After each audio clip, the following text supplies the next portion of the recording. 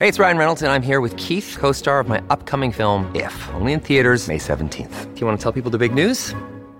All right, I'll do it. Sign up now and you'll get unlimited for $15 a month and 6 months of Paramount Plus Essential Plan on us. MintMobile.com/switch. Upfront payment of $45 equivalent to $15 per month. Unlimited over 40 gigabytes per month. Face lower speeds. Videos at 480p. Active Mint customers by 531.24 get 6 months of Paramount Plus Essential Plan. Auto renews after 6 months. Offer ends May 31st, 2024. Separate Paramount Plus registration required. Terms and conditions apply if rated PG. Welcome to the Smart Talk series, a Henry George School of Social Science podcast. The Smart Talk series is a weekly podcast with an array of discussion held with academics, policymakers, practitioners, and other professionals to explore new ideas and theories within the economics field. Our discussion today came from our archives and was recorded in February of 2023. Our talk is hosted by Ed Dotson, who is joined by our guest, Mr. Dave Wetzel. Dave Wetzel has had a long career in community organizing, activism, and in transportation, working as a bus conductor and official in the 1960s. Shortly after, Mr. Wetzel became a political organizer of the London Cooperative Society between 1974 and 1981. He was elected as the Labour member for Hammersmith and Fulham on the Greater London Council in 1981 and served as the chair of the Transport Committee. Mr. Wetzel also served on Hounslow Borough Council, acting as the leader in the 80s and early 90s. Dave was also vice chair of Transport for London between 2000 and 2008, and chair of the London buses from 2000 to 2001. London has long had an issue with congestion and transportation. Often, policymakers take top-down approaches to implementation and steamroll over the issues most important to the people impacted by these policies. As a transportation leader for the city, Dave fostered collaboration and consensus building when making plans and procedures regarding transportation. One of the pitfalls of technocracy, a society or government run by experts, is that the people most impacted by policy choices are left out of the decision-making process. This will, in turn, fail to address the structural inequalities being addressed, since the people with the most knowledge about them aren't able to correct these problems or have any input. Mr. Wetzel was educated at Southall Technical College, Ealing College, and here at the Henry George School of Social Science. This week, we discussed how Mr. Wetzel's experience impacted his time as a transportation leader, the implications of a resurgence in Russian imperialism and their conflict with Ukraine, and really got into the weeds of London's transportation policy. We hope you enjoy this talk, and please make sure to check back on our page every week for a brand new episode.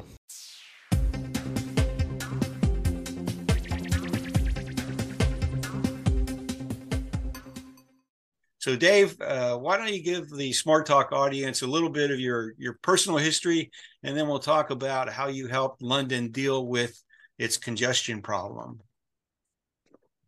Sure, Ed. Good to see you. I was a kid of 14 when, on my birthday, I was hoping my dad was going to give me a bike for my birthday, and I was really disappointed because he gave me a book called Progress and Poverty, written by Henry George. But looking back over the years, that was the best present he could possibly have given me. Within 6 months of reading the book, I stood in a school mock general election on a George's platform. And so since the age of 14, I've been advocating annual land value tax and the collection of economic rent ever since. Too many years to remember, really. When I was 18, I became a school governor, one of our local grammar schools. It was a girls' grammar school. I was quite keen that I should serve on a girls' grammar school governing body. And at 21, I was elected to our local borough council. Our borough had a population at that time of about 200,000 people. And I was on the left of the British Labour Party. And I used to joke when I became chair of the Greater London Council's Transport Committee, I used to tell people, I'm going to make mistakes in this job.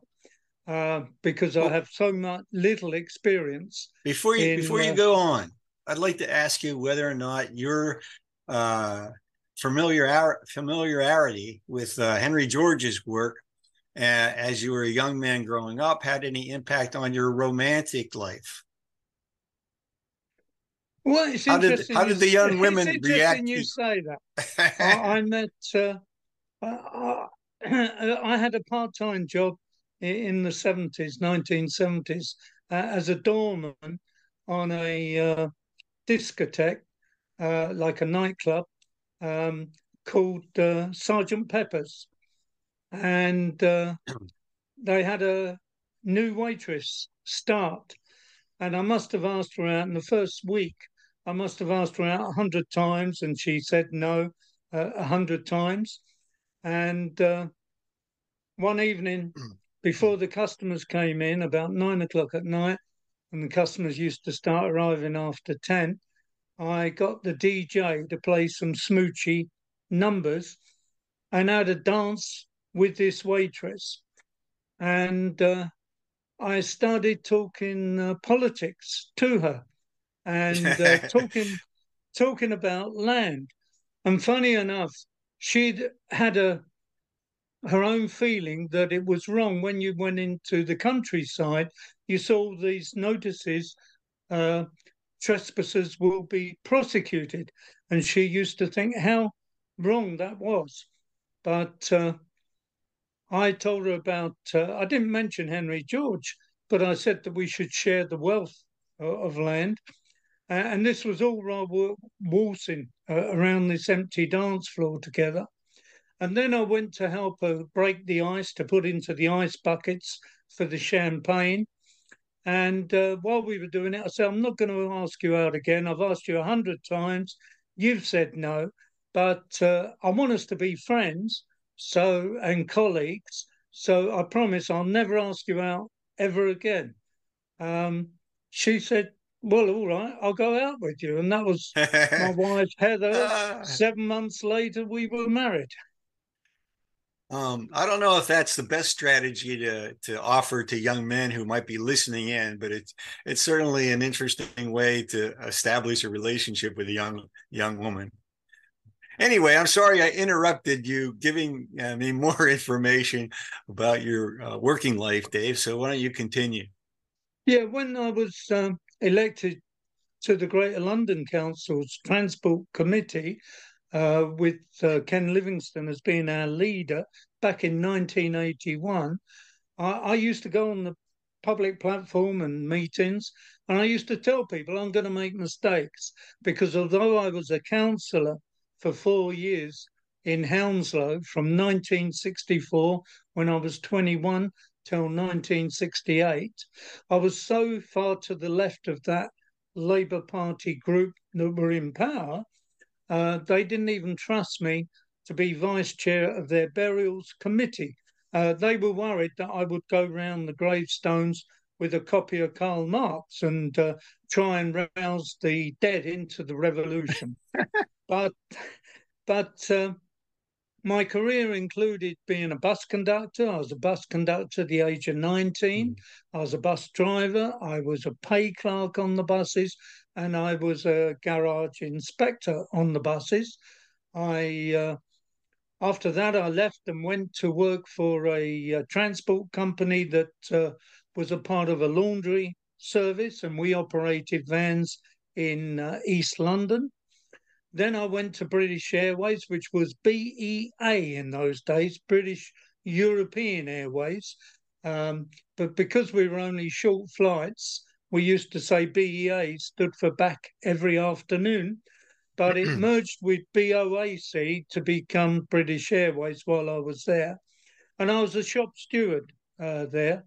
I then became a political organiser for the London Co-op. The Co-op is a business that's owned by the shoppers themselves, and they put a part of the profits into education and a part of the profits into politics, and I was a political organiser. I did several things on transport campaigning with them, and in 1979 I stood as a candidate, Labour Party candidate, to become MP in Twickenham, but this was a very safe Conservative seat, Interestingly enough, now it's a Lib Dem seat. Let me ask you a but question. How did you get the Labor Party to support you for standing for election if they considered you to be even further to the left than they would have embraced? Well, that was not without difficulty, I would say. But I used to, and still do, advocate a form of socialism, which is very close to syndicalism. That people, I don't believe in the Bolshevik communist system whatsoever. I believe in democracy and people participating and people being given the tools and encouragement to participate. I believe in the arts and having a strong artistic life for people, not just painting, but theatre, music, all forms of art. And so whenever I was making a speech at a selection conference, I used to say, why doesn't this town have a theatre? Why don't we have a town orchestra? And I broadened my politics way from the question of land and economics, which I included, away from workers' control of industries, which I included, but I tried to give people a broader view of political change. And with some people, not everybody, I've never had 100% vote at a selection conference, but fortunately, with the majority, and I've now stood for elections, local government, regional government, and national government about 15 times in total. So I just try and express myself and let people judge me. You win some, you lose some. On this occasion, I was lucky. They had a right-wing candidate who went on to join the Conservatives later in life, and he let them down, quite close, within months of the general election. And so, in one sense, they were desperate. Two, I lived fairly local, the next constituency. I already had a record for campaigning and working hard, and it's what they wanted. They knew they couldn't win, but they wanted the arguments put across, and that's what we did. One of the things Question for you. This is mostly for American audience listeners. When you mentioned that you lived in the next constituency, am I correct in my understanding that in standing for a seat in Parliament, you don't have to live in the district that you run for? How does that work? Yeah. Well, you have to be a citizen of the United Kingdom. You have to be on the ballot.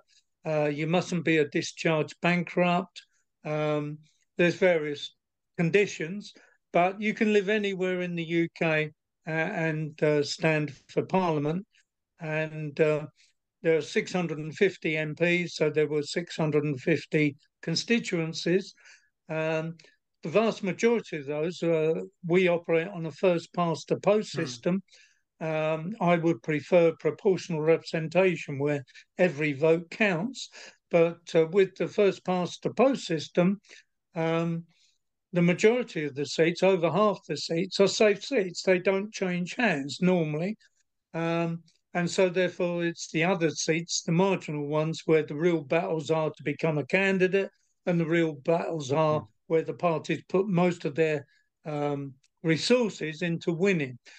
Safe seats, they tend to just glide along. Safe Tory seats, a Labour candidate knows they're going to lose, and a safe Labour seat, Tories know they're going to lose.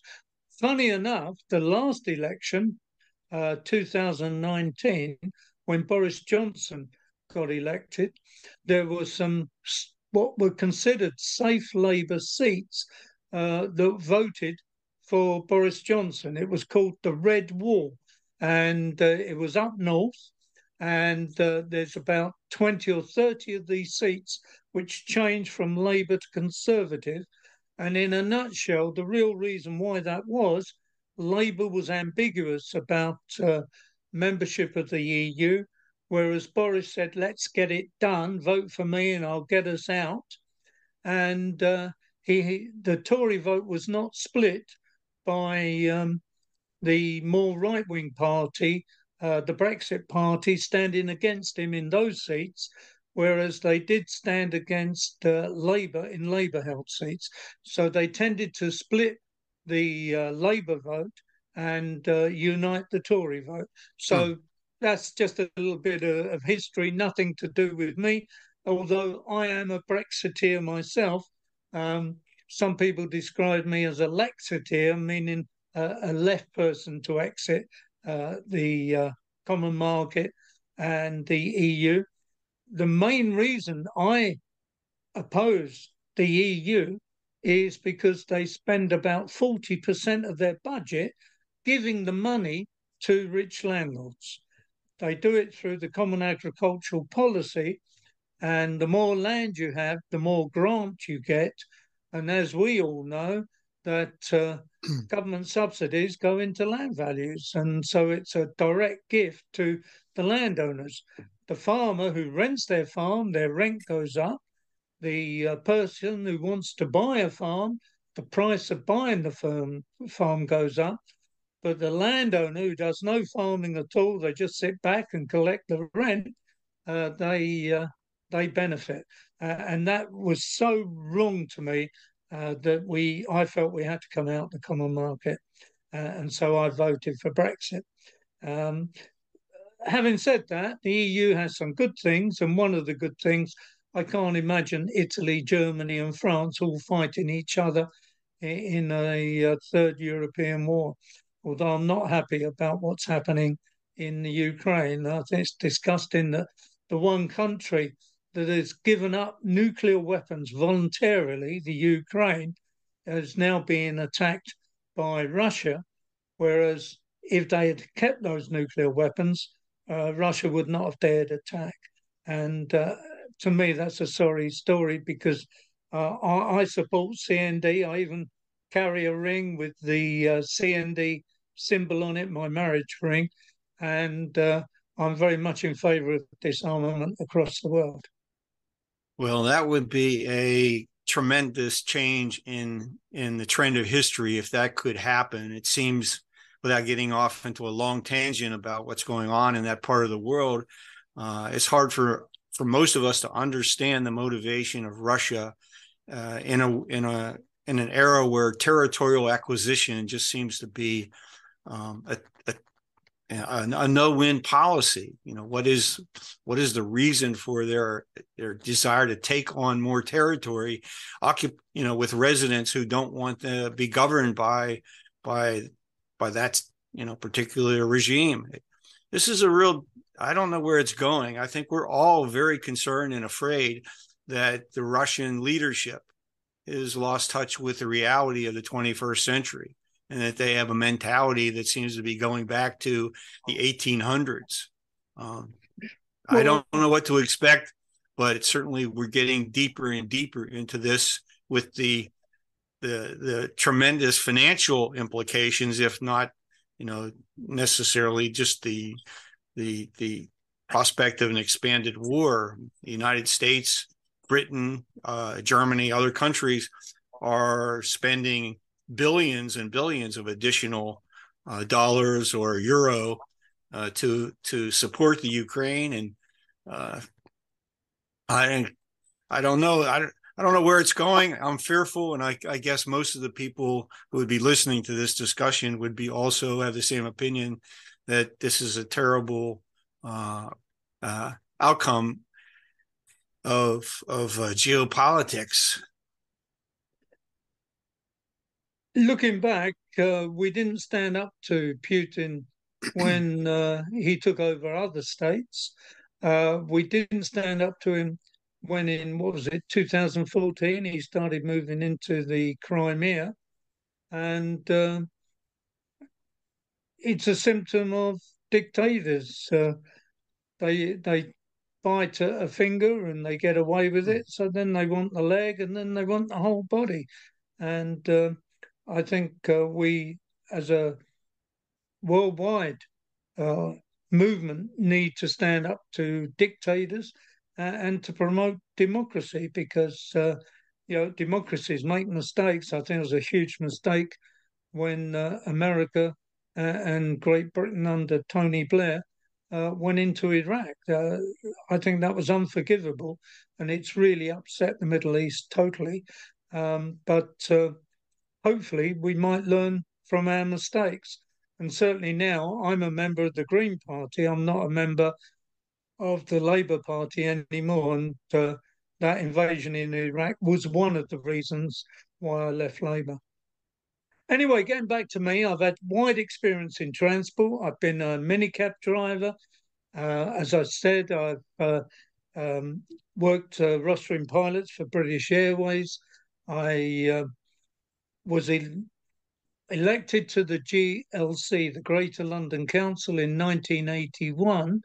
And to my horror almost, I was elected chair of the Transport Committee. It's a long story how it happened.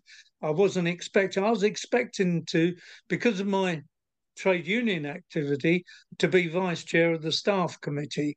And the person who was going to be chair of the Transport Committee stood down at the last minute. And by chance, really, I got elected. And yet I've always had two loves in politics. My first love was land reform, and my second love is transport.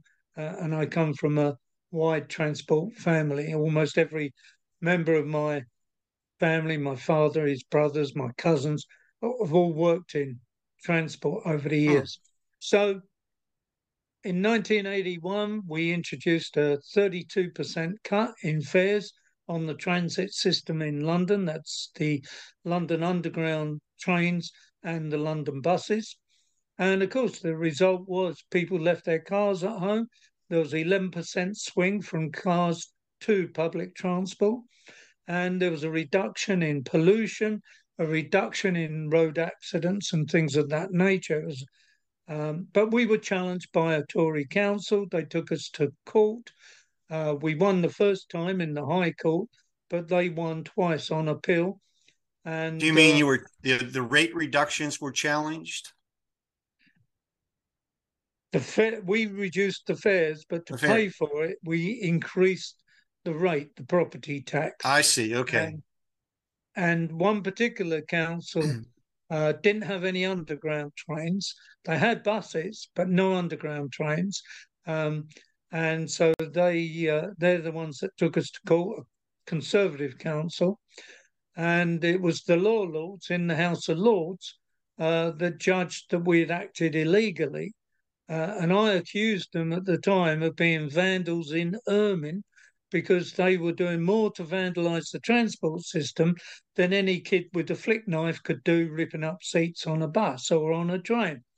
And we ran a campaign against the law lords, and unfortunately the fares got doubled as a result. Another long story. I ended up in court because a few of us ran a can't pay, won't pay campaign, giving our names and addresses on our own can't pay, won't pay tickets. And so 17 of us, about 2,500, 3,000 people took part in the campaign, but 17 of us were prosecuted. And Heather and I both went to court. And the first time in court, the judge or the magistrate accused me of behaving like an animal because I was interrupting him.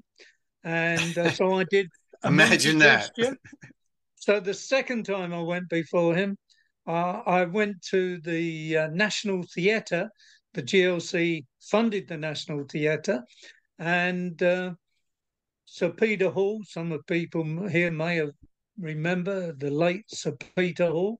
He was running it at the time, and he took me down to the props, and I wanted a monkey suit I could wear, but it was actually turned out better. They gave me a ventriloquist dummy, which was about 5 foot tall, and so I took this dummy into court with me, and it sat beside me in the court. And Yeah, we had a lot of fun one way and another. I was describing to the magistrate, who kept asking me, did you on a certain day go through Oxford Circus Station and not pay your fare? And I was explaining the background, how we'd had meetings of co-ops, trade unions, Labour parties to develop our policies long before the election, how we had a manifesto conference where the manifesto was written, and that over 1 million Londoners voted for a manifesto said we would cut the fares. So what we were doing was implementing democracy. But anyway, the law lords had decided we were outside the law on that because of the increase in the property tax. We didn't take into account, according to them, the interests of property owners, and they ignored all the benefits of transport. Happened because we reduced the fares and improved. We didn't just reduce the fares, we also improved the services. We put more trains on the underground, we put more buses on the roads, and we employed more staff. So we created more jobs, and lots of good things came out of it. But anyway, I was trying to explain. At what You're level? like the magistrate. He kept interrupting me, you see.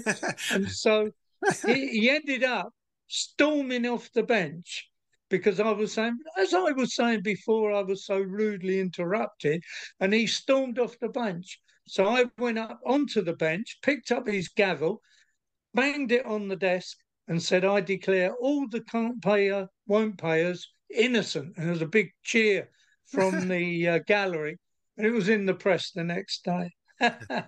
It didn't stop him fining me.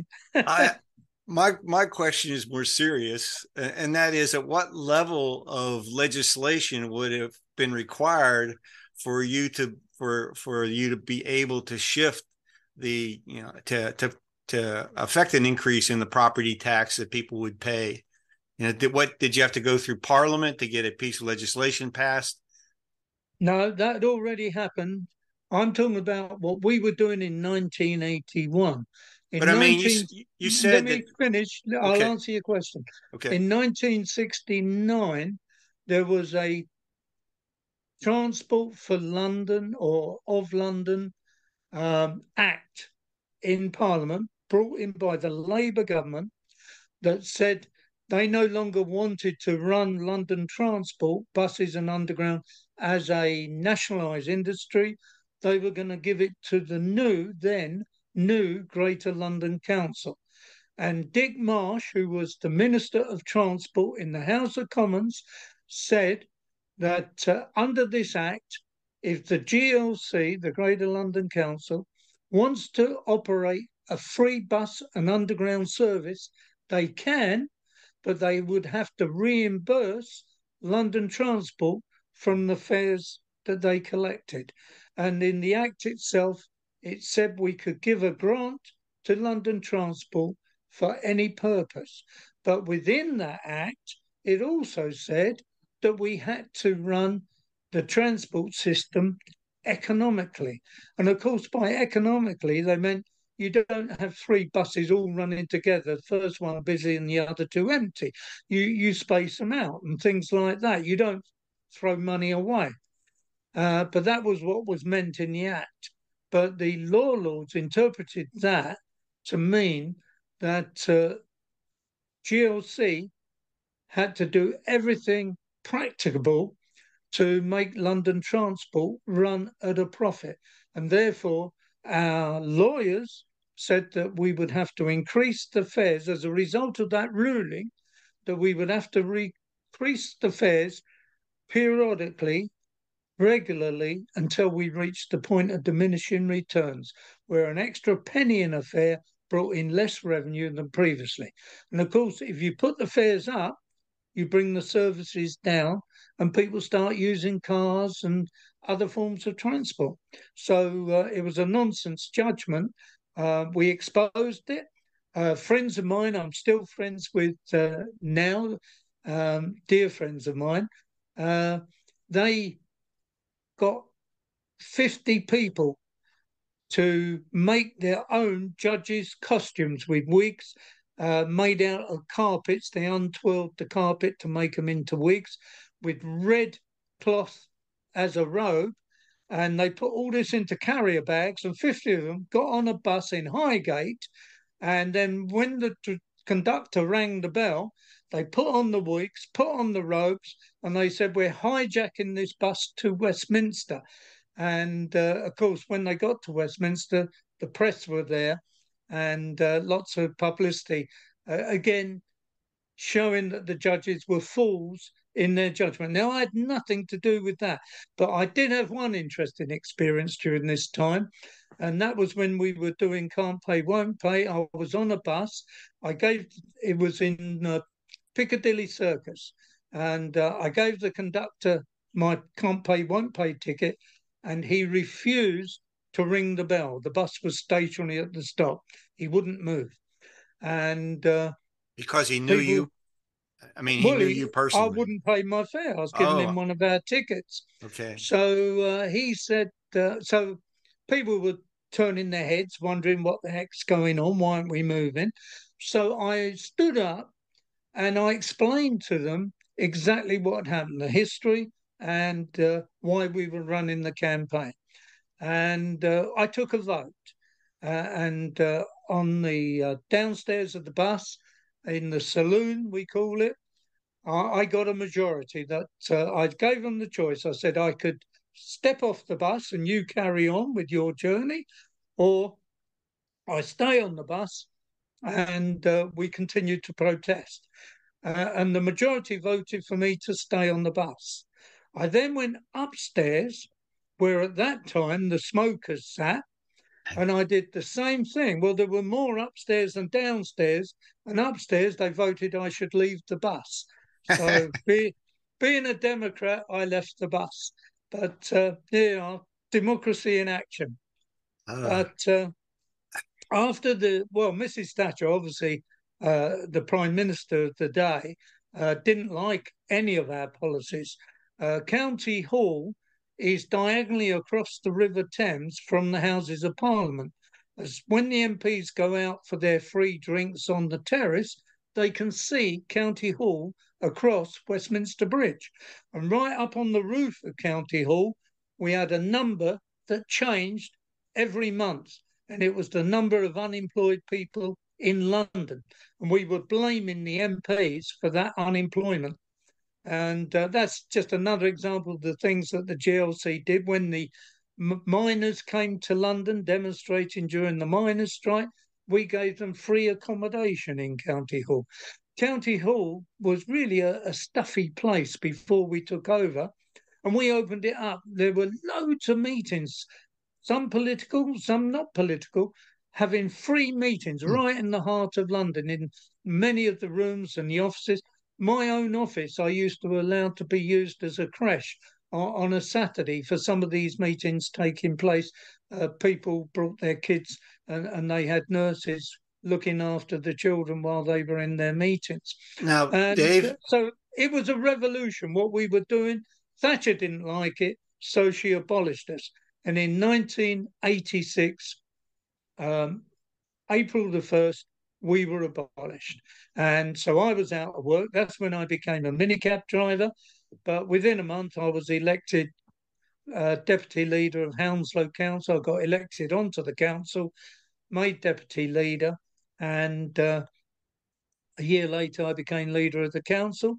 And again, we introduced certainly Britain's, maybe Europe's, maybe the world's first scheduled wheelchair accessible bus. So any person with a disability using a wheelchair could get onto the bus. And it was a normal scheduled 20-minute service. And I'm very proud of that.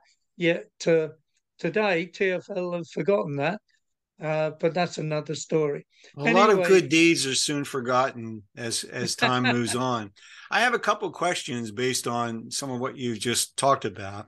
One is that when the fares increased and the ridership on the underground fell, and people started to drive into the city in automobiles, didn't the cost of parking offset I mean, more than offset what they would have had to pay to continue to use the underground? Or I mean, parking in American cities, in large American cities, is an enormous expense.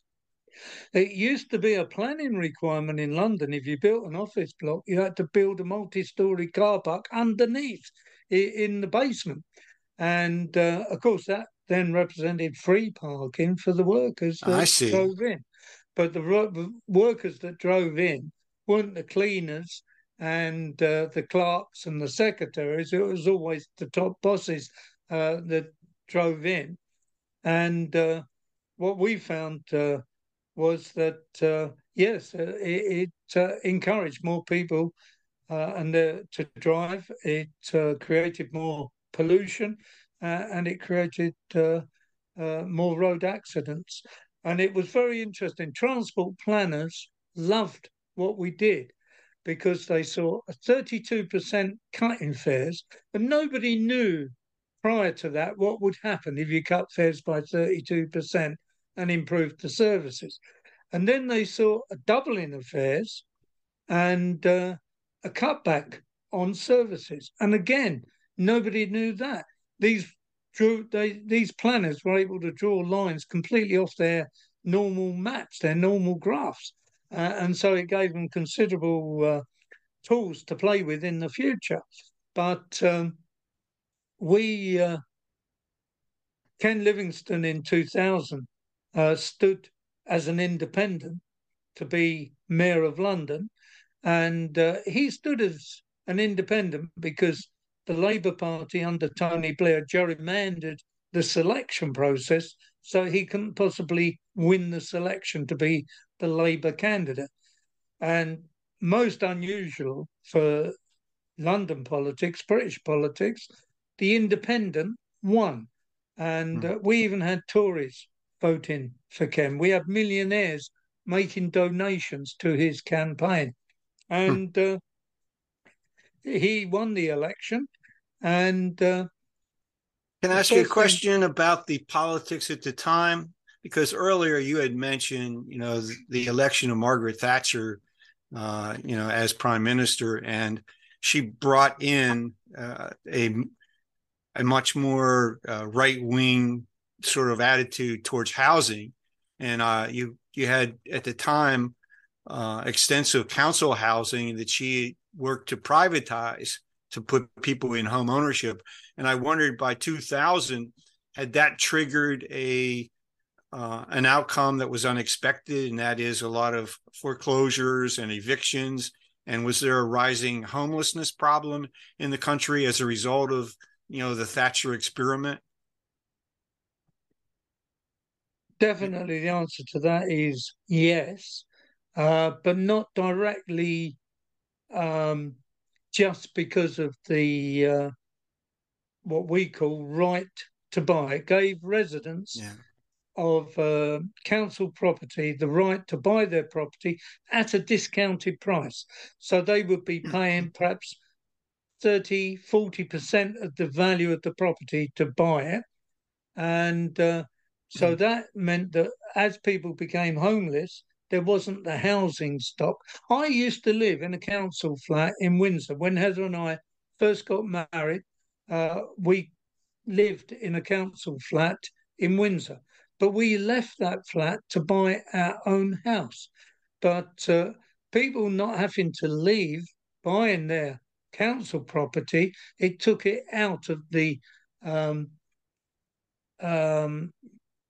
public rental market. So, and also they weren't building new houses and new homes, so the stock reduced. And ironically, today, a good proportion of those houses that were sold to their tenants, the tenants in turn sold them on to right to buy landlords and a right to rent landlords. And so many of those same properties are still being let out today, but instead of a social rent, a limited rent, they're market rents. So people are renting those same properties cheek by jowl with other rented properties that are still council, but they're having to pay a high rent to a private landlord instead of a low rent to the local authority. So that policy really was a disaster. But to his shame, Tony Blair continued with that policy. My party, the Green Party, wants to stop right to buy. It still exists today, and my party wants to stop the right to buy. And we Do you mean want there to are still some council properties in every community that not all of them have been sold to their occupants, their rental occupants? Oh, the majority stayed as renters. They even with a discount, Oh, they really? couldn't afford the mortgage. I So see. most people didn't do it. But I don't know what the proportion is. I could Google now and find out. Top of my head, I would guess, thinking of the estates where I've knocked on doors canvassing, I would say, and you can usually tell the people that bought their own home. They put a new door so their door doesn't look the same as everybody else's, and they put two lions on the gate. So it identifies them as I own this property, it's mine. Um, but I would imagine about a quarter uh, of the housing stock was lost. But what is even worse is new homes have not been built. So where new homes are being built, they're being built for sale, not on the whole being built for rent. And we do need more premises for people to rent, particularly when you start married life and all the bills are coming in. Over time, you can afford then to buy a property and get on the so-called housing ladder. Have you Well, heard of the housing ladder? of course, yeah. Right. Well, I want a second-hand car ladder. Hmm. I buy my second-hand cars for about £2,000, and I want to sell them for £25,000. So I'm looking forward to having a second-hand car ladder, and I use that as an example to people.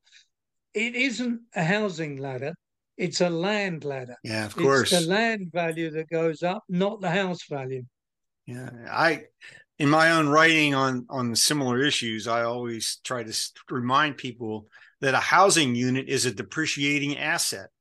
I mean, every year Yeah. you own a house, you're spending money to maintain it. And about every decade or so, you have to spend a huge amount of money to replace all the systems that have worn out. So, when you go to get a loan from your mortgage lender, usually they give you a maximum of 30-year loan because that's the anticipated life of your house. After 30 years, it's depreciated down to nothing unless you spent an unusually large amount of money to upgrade it, modernize it, etc. So people don't really get that. The point you've made that the increase in property value comes from the increase in land, not from the increase in the housing unit you've purchased. That's a real educational problem. I wonder, your experience now that you're in the Green Party, is there a greater appreciation for that, aspect of how the economy works than existed when you were with Labor? Oh yeah, the Green Party's policy is for annual land value tax, no Great. question about that. And but there's still a measure of ignorance. But I'm not here to criticise the Green Party Well, members, but they all need to read their Henry George, and unfortunately, not many young people want to do that these days. what about land trusts? Is the Green Party a proponent of forming community land trusts to try to establish permanently affordable housing? I can't speak for the Green Party in the UK, but or in England and Wales, because we have three Green parties in the UK: one for Scotland, one for Northern Ah, Ireland, and one for England and Wales. But I can't speak for them. But certainly, personally, I support land trusts. Um, I was staying with a colleague in Melbourne, just outside Melbourne in Australia last year, and he's devoting 27 acres to create a land trust. that's Carl Uh, Fitzgerald. exactly. Yeah. And I spent a Heather and I spent about 5-6 days with him and his family in the middle of winter, because their August weather is winter time, and it's smashing what he's trying to achieve. But I encourage land trusts, but they're not the answer. They're not the solution. It needs a broader solution, because in our country, people want land trusts. They have to buy the land, and they're buying the land at a high price. Well, if we had an annual land value tax, or in some way we collected the land rent for public purposes, the purchase price of land would be low. So with the same amount of money, you could have bigger, wider land trusts. And I try and educate those people about the ideas of Henry George, often without actually mentioning Henry George by name. But well, let's get back to your experience working for anybody looking at the land question. Let's get back to your experience working for Ken Livingstone and how that progressed to deal with the automobile traffic and coming to congestion pricing in London. The very first meeting I had with Ken when he became mayor, and I was already then appointed as vice chair of Transport for London, he said to me, my prime objective is to get the congestion charge introduced in 2 years. And that was year 2000. And that's what we at TfL set about doing. First of all, we needed to create a team of professionals to do the work. We then had to let out a contract for somebody to implement the policies. And what we decided, first of all, we wanted a team not of the usual local government bureaucratic mindset that comes to you and says, you can't do that because you've got a problem. You can't do this because there's a problem. We wanted a team of people who had the mindset that came to us and said, we can't do it that way because there's a problem. But you've got three choices. You could do it this way, that way, or another way. And we were lucky. We chose such a team. We got them operating under good leadership, good leadership, both political from Ken and, dare I say, myself, but also leadership of the senior officer we appointed and the people immediately reporting to him. They were all very, very good. And with their advice, we decided that we wouldn't do separate contracts. We wouldn't do a contract for the cameras. We wouldn't do a contract for the computer system. We wouldn't do a contract for the call system. So we decided we would have one company responsible for all these things, and they would let out the individual contracts to their choosing. So that if things went wrong, we only needed to pull the beard of one person. We couldn't have one person say, oh, well, it's not our fault, it's the cameras. And the camera people say, it's not our fault, it's the call centre. And the call centre say, it's not our fault, it's the computer. We were very keen that but it was expensive. And the reason it was expensive was twofold. The main reason was it was an unknown risk. They didn't know how many people would pay the charge to come into London.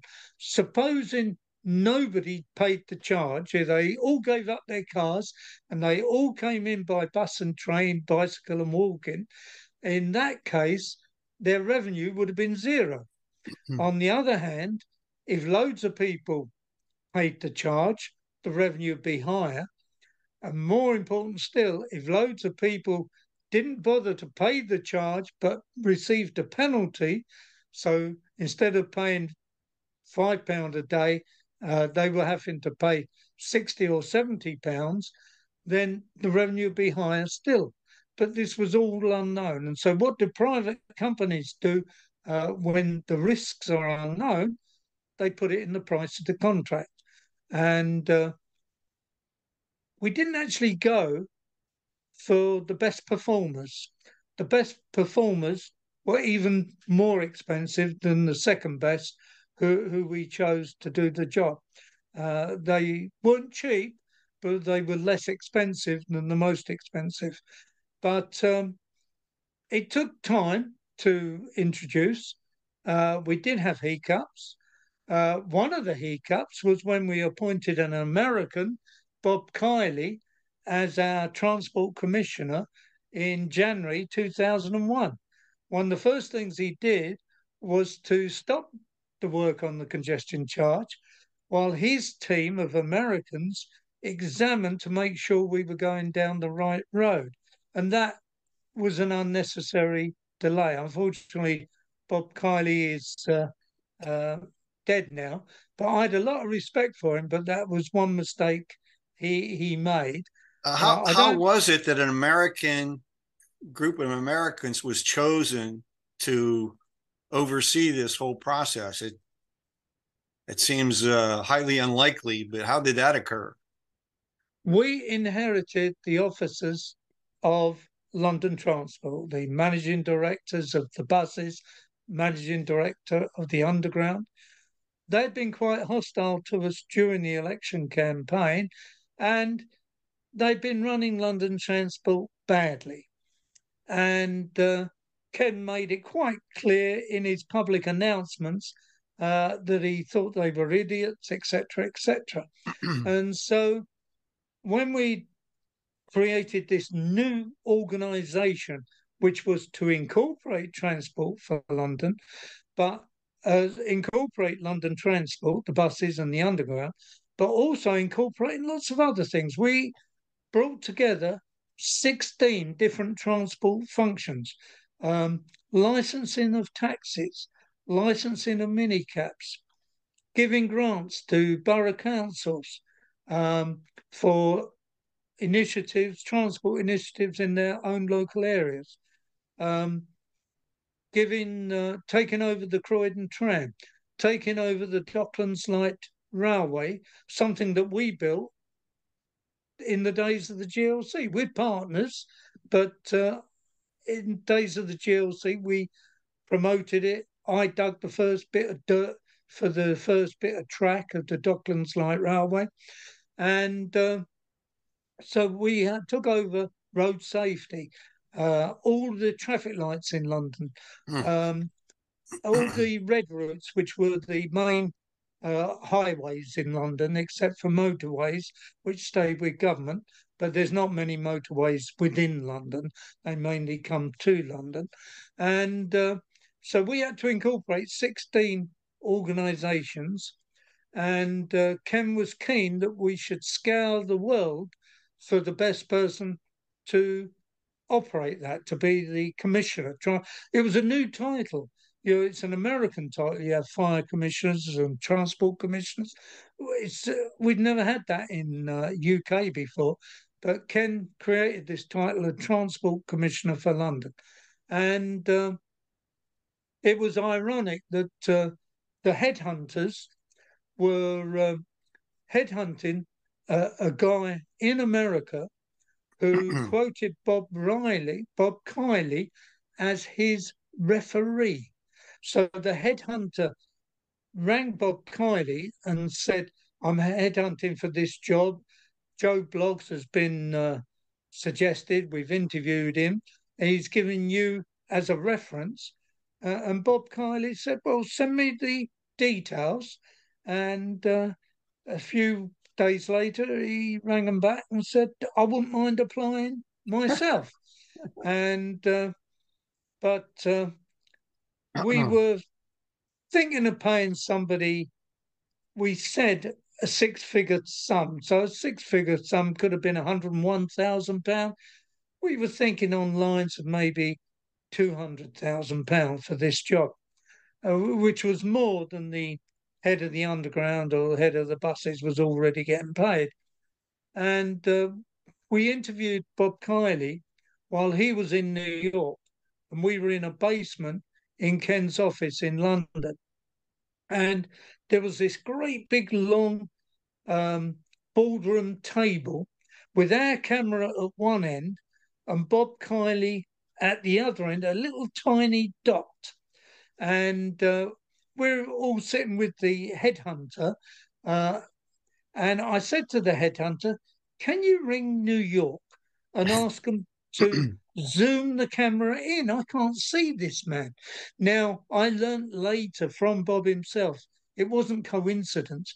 Because of his age, he was over 60, he didn't want the camera close on him. It was a deliberate ploy on his part. But he was afraid he might be discriminated against because of his age. Correct. So the guy I spoke to in our room in the basement, he didn't have to ring New York. He had a control himself, and he could control it through the broadband. And suddenly we zoomed in on Bob Kiley.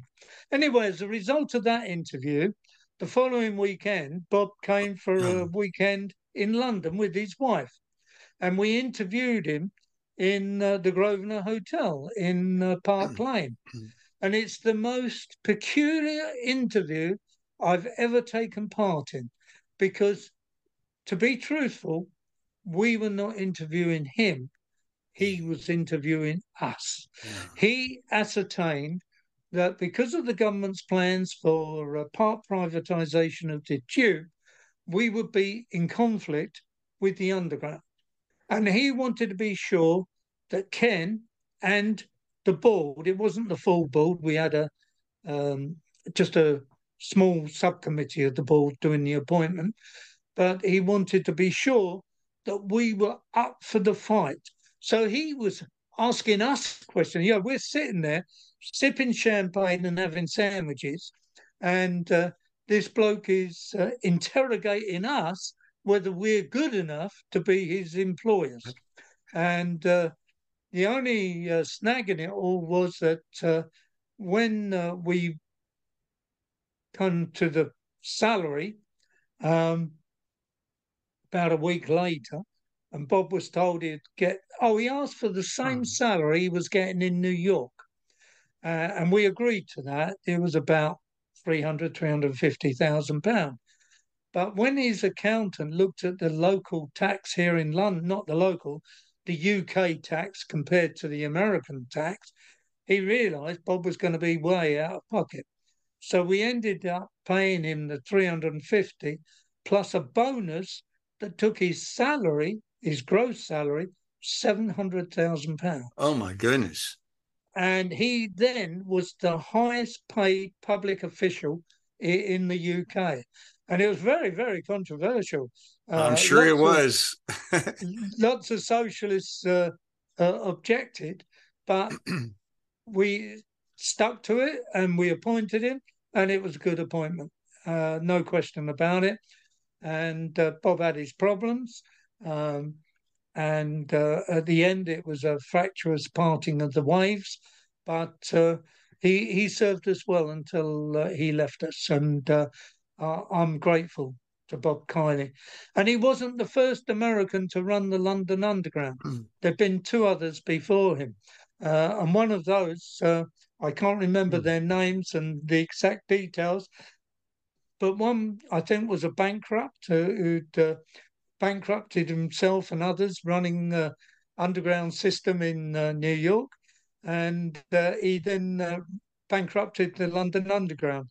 But that was back in the 19th century. But so Bob was the third American to run the London Underground. And as I say, he did a good job because he didn't come alone. He made sure that he had a team of people that would come with him. And before he said yes to us, he put all those ducks in a row. And that's what happened. So we ended up with an American running the underground. We ended up with an American as our chief of staff, doing all the finance and all that side, chief executive officer, really.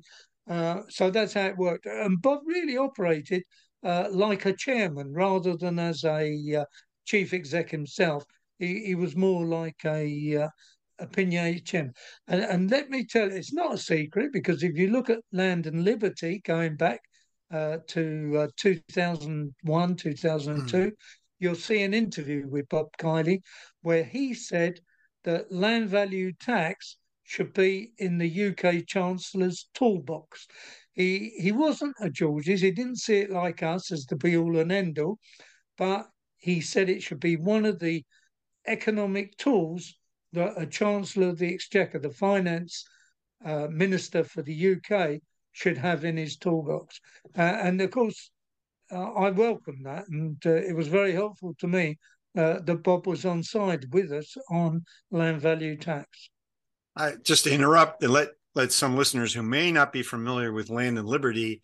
Land and Liberty is a longtime publication of the Henry George Foundation of Great Britain, and you can access archived editions of Land and Liberty online at the Foundation's website. Yeah, I think it's been going since 1884 or some ridiculous date in the 19th century. That was first, its name was first Land Values, and then it changed, I forget what year, to Land and Liberty. But I think it's a delightful title. Yeah. So the results of Mr. Kiley's arrival changed the whole structure of how London Transport was funded as well as operated.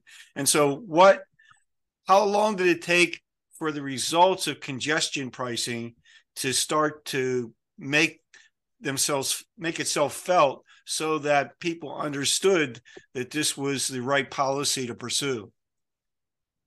From day one of its implementation, right up till then, loads of people were against it. Transport experts, journalists. It didn't matter what page you read in the national newspapers. And remember, this was only London. We're not a national government. We're only the government for the capital city. But if you read the gardening page, the journalist would be saying, how possible will it be for me to get to my garden centre once you got this congestion charge? If you read the transport page, they'd be against it. If you read the city page, they'd be saying the city will die on its feet when people can't get into London by car. It didn't matter what page you read, even the women's page. How will I be able to take my child to nursery by car when there's this terrible congestion charge? But one of the good things we did was to consult. We didn't consult on the principle. Ken Livingstone made it absolutely clear that when Londoners voted for him to become mayor, they voted for the congestion charge. He was the only candidate that said he was going to introduce the congestion charge.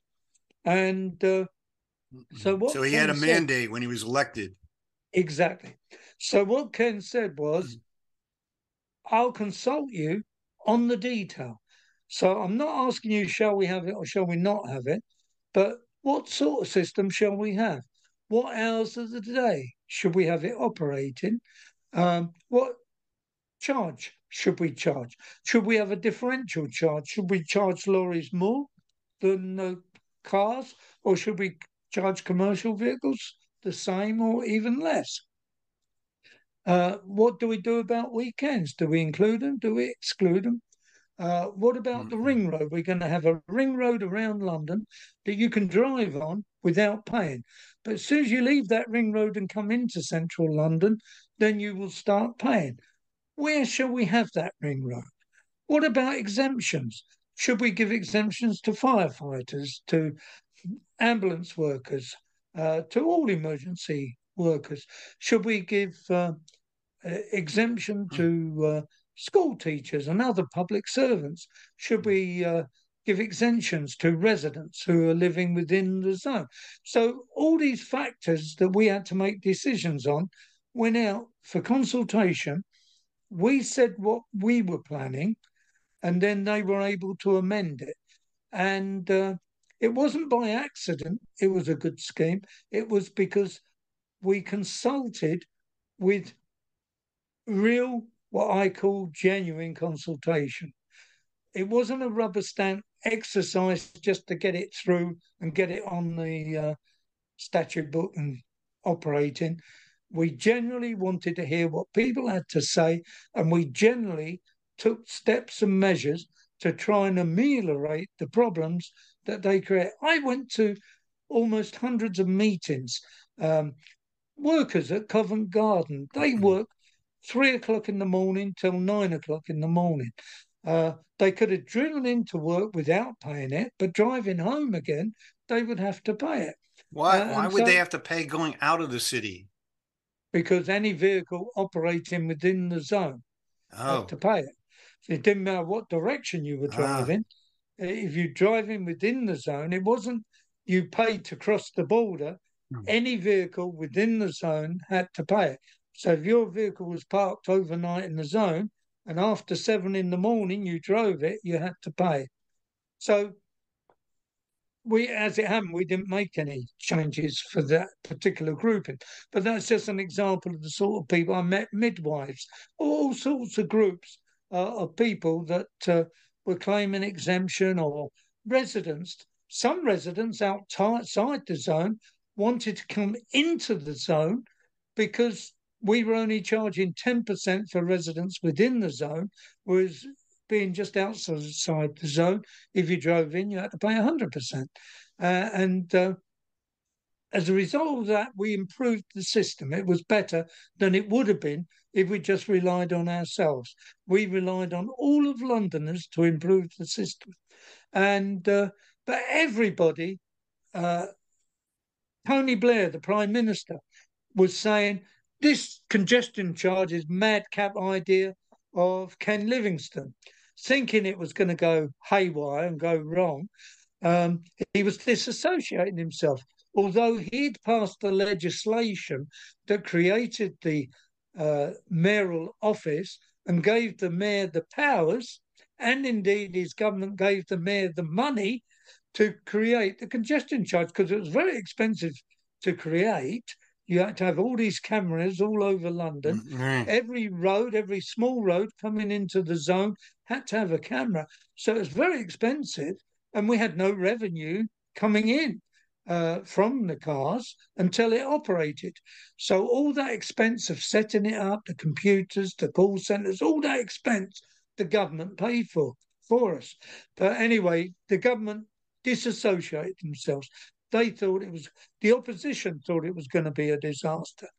And so we were perhaps on tenterhooks on February the 17th, 2003. A bit late. We were supposed to bring it in 2002, but it was delayed. We brought it in at the beginning of a school holiday, half term in February.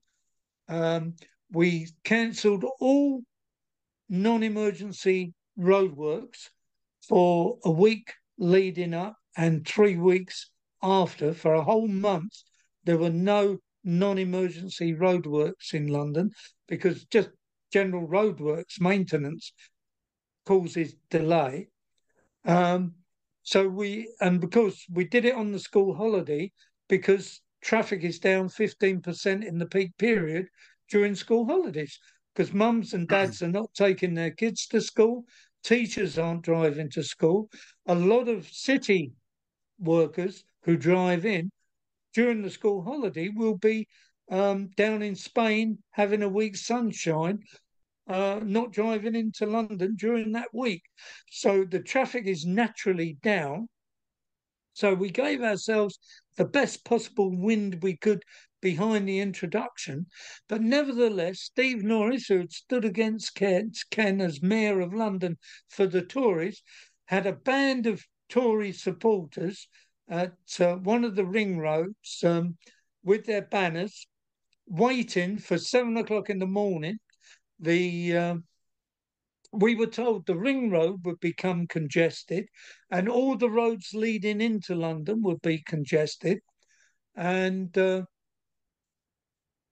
at 7 o'clock that morning on the television, they had a camera on Tower Bridge. That's the bridge that opens.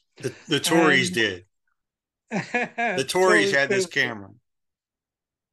No. BBC, Oh, BBC. Sky Television, Okay. all the broadcasters had cameras out 7 o'clock that morning on their breakfast shows, waiting for this disaster to happen. I was in my office and I had TV there, and I waited for 7 o'clock countdown, and then it happened.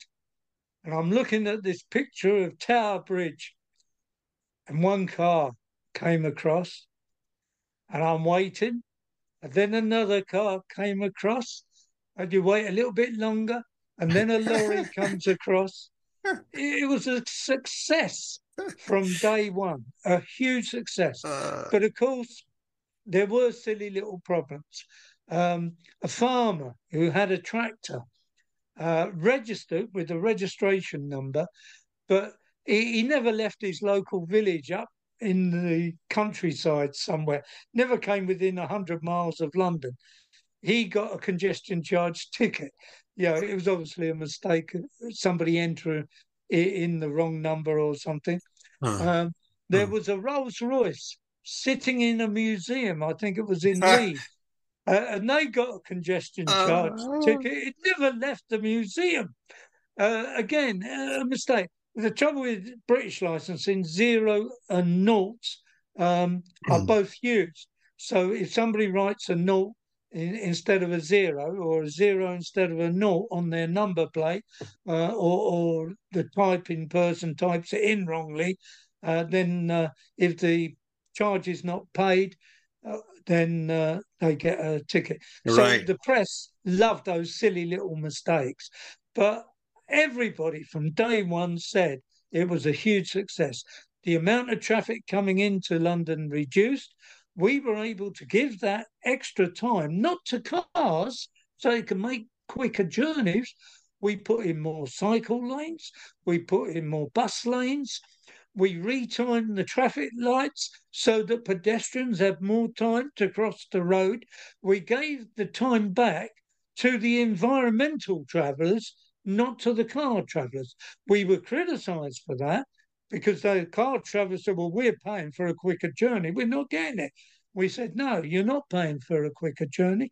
And your journey is the same. It's still congested, but we're making sure. And for the buses, we had to retime the buses because they were competing their journeys so quickly. We were able to operate more buses on the same shift of drivers because they could do more mileage with the congestion charge in place. And now, since then, Boris got elected. He never abolished it. He kept it. And so on and so forth. Today, it's still there. And now, on top of congestion charge, the Labour mayor has introduced a low emission zone and an ultra low emission zone, so that now, from August this year, every car in London will have to be a clean car. The definition is set by the mayor, but if it's a dirty car, then you have to pay for the low emission. Well, these sound all like great best practices that should be emulated elsewhere around the world. So the next logical question I have for you is, what has been the level of interest and attention by people from other cities, not just in England and Wales and Scotland, but in the EU and elsewhere? I mean, have they looked at what London did during this period and what's continued to happen? And is it has it had any ripple effect? Ripple effect in terms of implementation, perhaps not. I know Stockholm has a congestion charge and Singapore had one before us, which is different to ours. But ours could be better. And I'll go into some detail if you want me to, how we could improve it. But in terms of interest, huge, massive interest. we almost had a whole public relations department dealing with all the inquiries and visitors and requests for speakers coming in from around the world. I myself, on congestion charging, have spoken in many cities in United States, in China, in the Middle East, in Africa, in Europe. Huge, huge interest. And I did that while I was working for TfL, and I continued doing that after I retired and became a consultant and spoke on all those continents. I never talk about congestion charge without mentioning land value tax. And I say that really congestion charge is a land value tax on wheels. And if you want to know about land value tax, then I usually have a 10-minute little spiel about funding transport from land values. We tried to do that. Well, way back in 1981, I mentioned I was the midwife to the Docklands Light Railway, and I wanted us to buy the GLC to buy all the land around the stations before we announced the stations so that we could enjoy the uplift. But we didn't have the legal powers to compulsory purchase for that reason. If we needed it to build a station or to build a railway, we had the compulsory purchase powers, but not to speculate. Well, Dave, I was just going to say before I forget, Smart Talk reaches a fairly large audience. If there are some urban planners out there who might see this, would you be willing to have them contact you for? Oh, absolutely, yeah. Okay. Yeah. Okay. If the school gets any inquiries, we'll pass them on to you directly. Before we end this conversation, which has been an amazing conversation, it almost would be a rough draft for your memoirs, my friend. So you might consider putting this down in writing for a wider audience at some point. It's a remarkable story that you've told us today.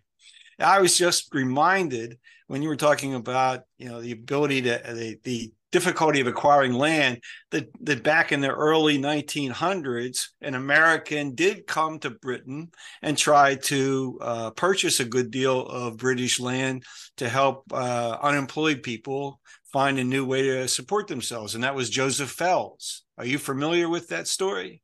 I know the name. I don't know the story. Yeah, it's something that I did a lecture on Joseph Fels and his life, and he became a British citizen, and he funded the acquisition of a lot of vacant land, rural land, where they constructed housing and brought in unemployed people to come in and basically create new communities. And there are a number of these communities that I gather they may have changed in their structure, but are still in existence throughout England. But that's something I put to you to take a look at to see if it still exists. So, well, we have the Garden City movement, but the trouble is these days people only talk about garden cities in terms of good architecture and good town planning. But it also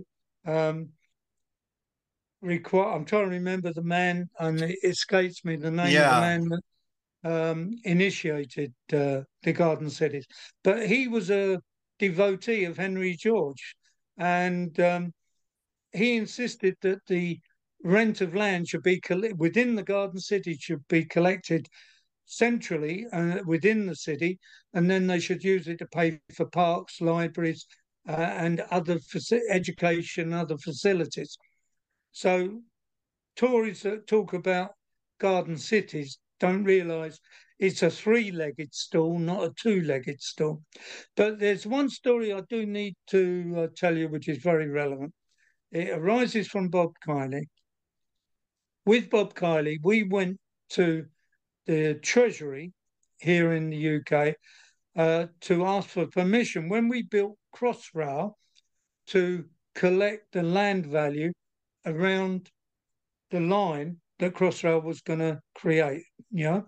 And we were using examples, Don Riley, Jubilee Line extension having cost $3.5 billion to build, but actually raising land values by 13 billion, all documented in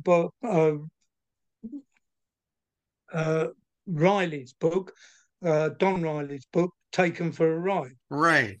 And he's not referring to passengers taken for a ride, he's referring to taxpayers taken for a ride, because taxpayers paid the 3.5 billion and the landowners got the 13 billion. So on the strength of that, we were saying Crossrail, we want to levy a land value tax to pay for Crossrail. And the government wouldn't let us. But Bob Kiley's American team looked at the rating system, the business rates in the UK, and they said, how about allowing us to put a small percentage on the London business rates for the very expensive buildings? They're buildings that have a rateable value of £50,000 a year or more. I think specifically it was 49,000. So that would be the tall offices and what have you, very valuable properties, big businesses. And the Treasury said, how much would you collect? And at that time, the cost of Crossrail, now called the Elizabeth Line, was 16 billion. And we thought we could raise 4 billion by this levy. And that was the game changer that allowed the Treasury to say yes. And that levy is still being paid today to pay for the Elizabeth Line. And the Elizabeth Line only started operating last year. But ever since about 2007, I think, that levy is applied. And it was without any confrontation whatsoever. The people owning the properties knew that their land value was going to go up by more per annum than the business rate increase. And so therefore, I won't exactly say they were happy to pay it, but they were prepared to pay it, because without it, Crossrail wouldn't have been built. And that arose because Bob Kiley understood land rent, and he and I and others, including the Mayor, Ken Livingstone, argued for it with government, and the Labour government conceded it. And when the Tory government came in, they didn't drop it. They continued with it. Was this additional revenue used to pay off the bonds? Were the bonds issued to pay it? And so the revenue was used to pay the interest on the bonds and pay down the actual capital value of the bonds? As far as I know, it went straight into revenue to pay for the building of Crossrail, but okay. I could be corrected on that. I'm not a finance expert. Well, Dave, this has been a really great conversation. I thank you for taking the time to join us here at the Henry George School to share your experiences. And I hope it reaches a large audience. There's a lot for people to think about. And as I said, I hope you'll continue to work on these important issues in your retirement. And we look forward to eventually having you come visit again to the United States. I said I come from a transport family. In 1926, my dad was a bus conductor on one of these type of buses. And that shows you how long my family has been involved in transport. And his brother, my uncle, was a driver of one of these buses. And he started even before my dad. And now, is that extended to the younger generations in your family? Well, it's interesting you say that. I had a son of a nephew email me a month ago, and he said, you'll be interested to know I'm continuing the family tradition. He's got a degree, and he's speaks Russian. He's lived in Russia for 5 years, but he teaches now in this country, and he's given up his teacher's job because of the stress, and he's going to run a consultation department within TfL, Transport for London, for operating, I was going to say safe, but environmental routes to school, encouraging the walking bus where kids hold hands and walk to school together, Yeah. cycling to school and all that. So the answer to your question is yes. My young nephew Robert, or my nephew's son Robert, is now working for Transport for London. Well, I hope that legacy continues, and hopefully they'll have the same sort of success in impacting what's going on in London and London transport that you've had. Well, for those who have listened, I hope you've enjoyed our conversation, and I thank you very much, Dave, for your time. When you need mealtime inspiration, it's worth shopping Kroger, where you'll find over 30,000 mouth-watering choices that excite your inner foodie. And no matter what tasty choice you make, you'll enjoy our everyday low prices, plus extra ways to save, like digital coupons worth over $600 each week. You can also save up to $1 off per gallon at the pump with fuel points. More savings and more inspiring flavors make shopping Kroger worth it every time. Kroger, fresh for everyone. Fuel restrictions apply. And that's it for this week's episode of Smart Talk. Thank you for listening, and we hope it made you think. If you'd like to learn more about our research, check out hgsss.org. That's hgsss.org. If you'd like to listen to our content as soon as it's published, subscribe to our show. If you like our show, please leave us a rating, review, or even share with a friend. It goes a long way. Thanks again for listening, and see you next week.